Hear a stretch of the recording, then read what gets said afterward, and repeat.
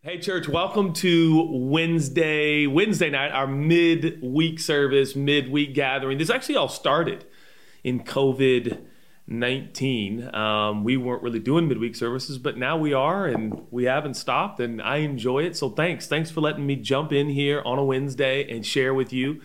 I will try to keep this succinct and clear. I'm really excited. I want to study a scripture with you in John chapter 14. It's one of the great I am statements that Jesus ever makes about himself. And I'm going to title this message on this Wednesday, Jesus on Saving. How is Jesus the Savior? What does that mean? What does it look like? And we'll talk about that. I'm really excited. Hey, if you didn't know, we've got digital meetups that happen after our gatherings. You can meet new people. We've got 24/7 pastor chat. We've got team members available always to chat with you and talk with you on the app. So please do so any way we can help you. We would love to do that. Okay, John chapter 14, verses 6 and 7, in response to a question by a man named Thomas, Jesus says, I am the way.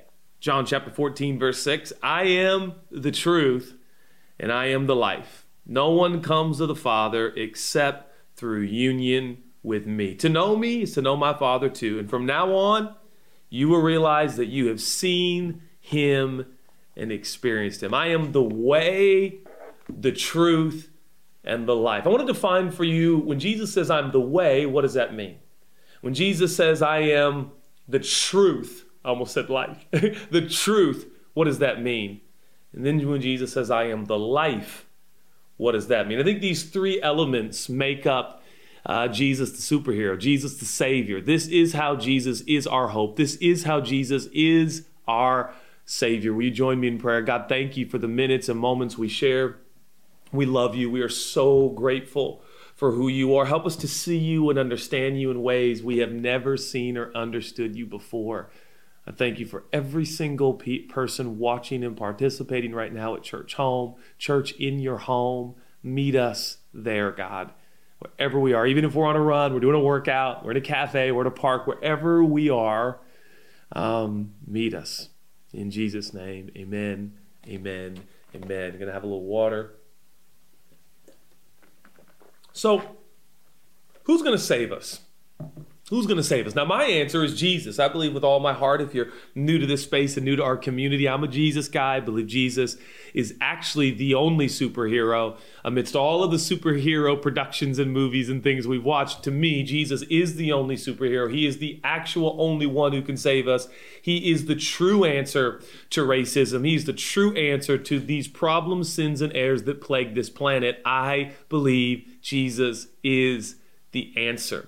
Now, one of the disciples, Thomas, has a question for the superhero, for Jesus, and he's like, how do we know where we're going? How do we know where you're going? What's going on? Help us. And Jesus says, Thomas, I am the way, I am the truth, and I am the life. And I want us to unpack this for the next few moments, and I think it will give you incredible opportunity for further study, further research, and at the very least, further conversation. Maybe with roommates right now watching this, you're going to be able to kind of, when this sermon is over in 4.5 hours, come on, I'm kidding. But when this is over in just a few minutes, I hope it at least spurs up an intense conversation, a robust, I like that word, robust, a robust conversation about who Jesus is. Much is made of Jesus in our culture. There's a lot of cultural connotations to Jesus and what he did, what he didn't do. But I want us, from his own words, to define Jesus the superhero, Jesus on saving. How does he do it? Who is he and why? We are in the midst of trying to determine by voting, and I want to encourage our entire church to vote. If you want your pastor to tell you who to vote for, this definitely I was going to say definitely maybe. This may not be the community for you. I will not participate in telling you who to vote for, but I will passionately communicate who to believe in, and his name is Jesus. But we are in a very unusual time in the United States of America and even around the world, looking for leadership, looking for honest, integral leadership who will help us get out of the pains, the problems, the challenges, and some of the faulty, broken constructs that make up our cultures and our countries. We're looking for leadership. I believe we have the ultimate leader, savior, and superhero in Jesus, and he says three things about himself. He says, number one, I am the way. Number two, I am the truth. And number three, I am the life. Just for the next few moments, let's unpack that. Number one, Jesus says, I am the way. The way. Now, this is interesting because early on in Christendom, early on, the first century Christians were actually called people of the way, people in the way. Not like in people's way, but they were living their life in a way that Jesus had set, that Jesus had modeled, that Jesus has exemplified, that Jesus had shown and revealed. They were in the way. It's frankly a much better title and description of Jesus' followers. Christian, which is little Christ, over centuries of culture has become not only a negative connotation at times, but a pretty stagnant one. To be a Christian is like this kind of stagnant, stationary posture and faith, when in reality, Christianity is about being in the way. It's about living in the way. It's about following the way. It's about moving. And I know oftentimes we get concerned in days like these because maybe we can't gather in church buildings or we can't gather together. And I miss that and we miss that. And yet the church continues to be the church. I think we will gather in church home, even though we're a church in your home and we're mobile and we're global. We also look forward to gathering in spaces and places with larger groups. And yet the way progresses and continues. We continue to live in the way. That doesn't change because we are in our church buildings listening to the church band or listening to our favorite preacher. We are continually living a lifestyle that is to love and look like Jesus. We are in the way. Jesus said, I am the way. I am movement. I am progress. I am the way. Quite literally, this word, the way, means he is the road. He is the road. Think about it. What are roads for? Roads are for travel. Roads are for progress. Roads are for movement. I want to settle something right here and now on this Wednesday, this midweek service, this is midweek gathering. I want to settle something. Christianity is about living on a road. Christianity is about movement. Christianity is about progress. Christianity is about staying in step with Jesus. It is a road. Jesus is a road. Jesus is a direction. Jesus is a lifestyle. Jesus is a process. Jesus is a progress. Jesus is always moving. The truth is, church, we're going somewhere. And that somewhere is in the direction of more people. That somewhere is in the direction of people yet to be cared for, loved, seen, heard, encouraged, and obviously offered the free gift of forgiveness that only Jesus offers. It is the road. So I want to say this when it comes to how Jesus saves. He saves us once and for all. And then he puts us on a road. And that road is every single day relying, trusting in a real robust relationship. We are with him on a road. Has your faith become stationary? Has your faith become merely a dogma or a doctrine without a direction? This dogma and doctrine, these essentials that we hold true about the person of Jesus are relevant as they are practiced. So we are progressing. What are we practicing? We're practicing trust in Jesus, but we're practicing his lifestyle of listening and caring and loving, his lifestyle of listening, loving, building relationships with people that sometimes church folk feel uncomfortable with. This is the road and the direction that Jesus leads us on. And number two, Jesus says, not only am I the road, not only am I the way, I am the truth. I am the truth. Now, in 2020, somebody please help us discover the truth, right? Like we just need the truth. We are living in such unusual days in the information age, the technological age. And I read a book this summer that was just fascinating. It was all how technology is infiltrating social media. And we got bots who are posting things and storylines and articles that are untrue and completely fabricated. And if you're like me, you watch some of the news and the information and data and social media, and it's like, what is even true?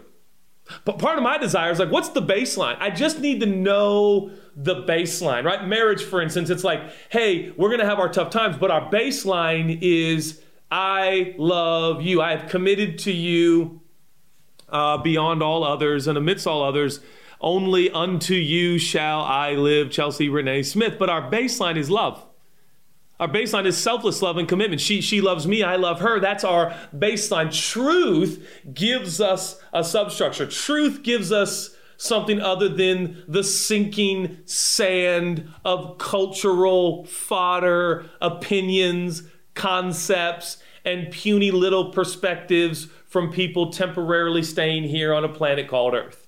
We need the truth. That old movie said, you can't handle the truth. Actually, I can't handle the lie. I can't handle the misinformation. I can't handle the manipulation. We need truth. This word truth, again, Jesus doesn't just say, I give truth. He says, I am truth. I am, here's the definition, reality. So the way is a road. The truth is a reality. The road is our direction. The reality is our baseline. Jesus is ultimate reality.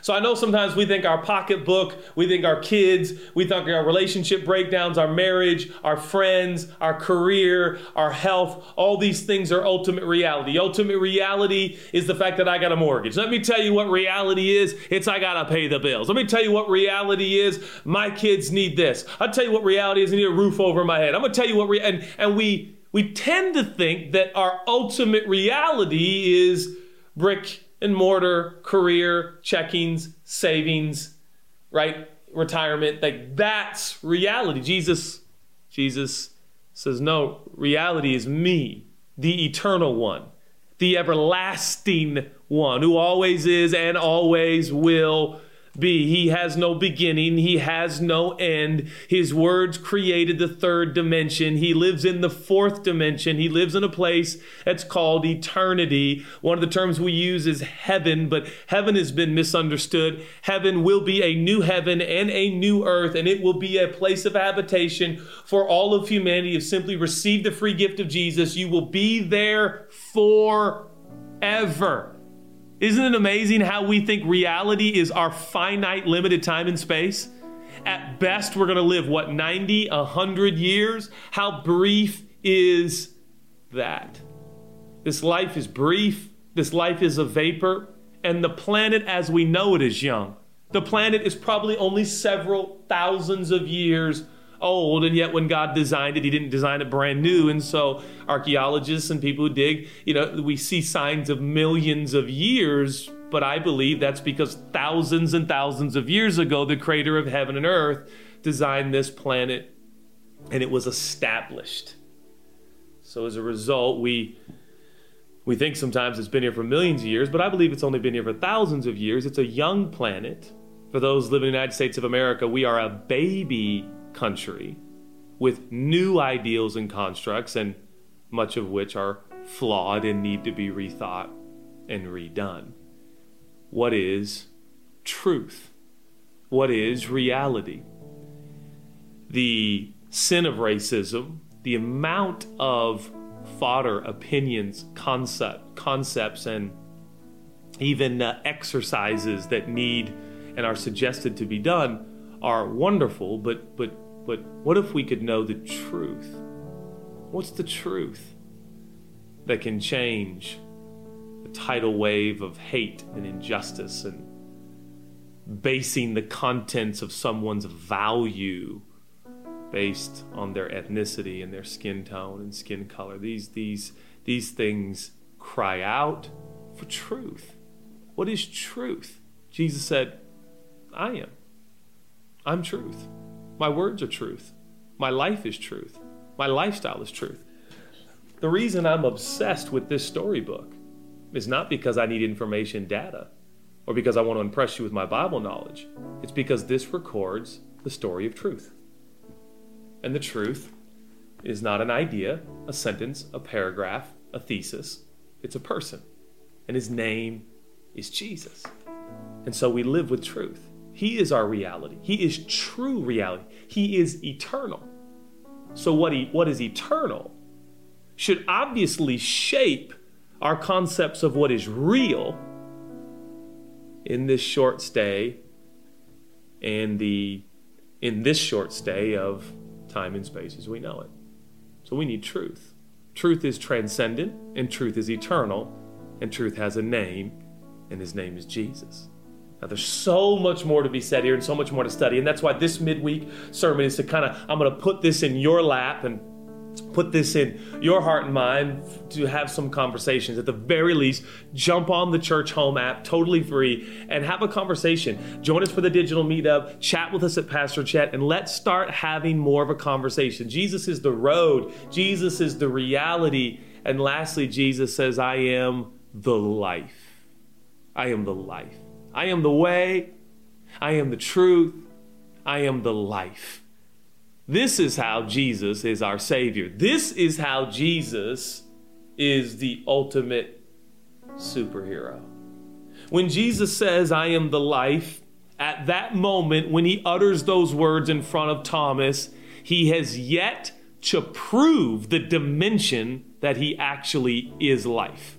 What I mean by that is Jesus has yet to go to the cross, which had been predicted by thousands of years before and hundreds of prophecies, and Jesus predicted it, and Jesus said he would do it, and then he would. 3.5 years into his earthly ministry, he yields to the Roman centurions and soldiers. They bring him into captivity, into prison. They do a mock trial. They whip him. They put a crown of thorns on his head. They make him carry a cross all the way to Golgotha. They put him on a cross, naked, beaten, bloodied, pulverized, swollen beyond recognition between two deserving criminals, and he had committed no sin, done no wrong, nothing ill, nothing selfish, nothing self-centered, only selfless, the servant of the ages, and he dies the perfect man, the God-man, the creator of heaven and earth, between two criminals, and there he dies, but he said he wouldn't stay dead because he is the life. He is life. So 3 days later, Jesus does the unthinkable to prove that he has control over life as we know it. He rules over life as we know it.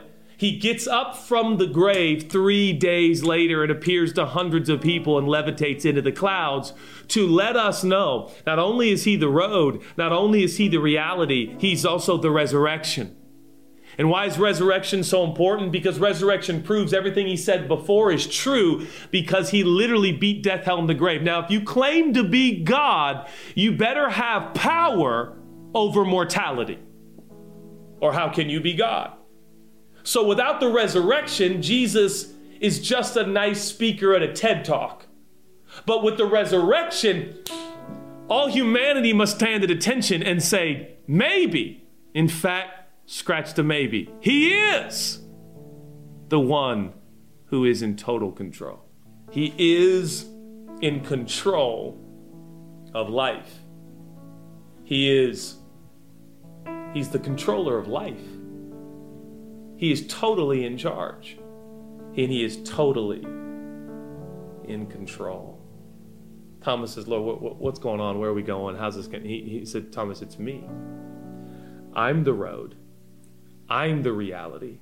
And I'm the resurrection. I'm the road. I'm the direction you take. I'm the reality. I'm the truth you trust. And I'm the resurrection. I have all the power in heaven and on earth. And no one is my opponent, my competitor. There is no one like me.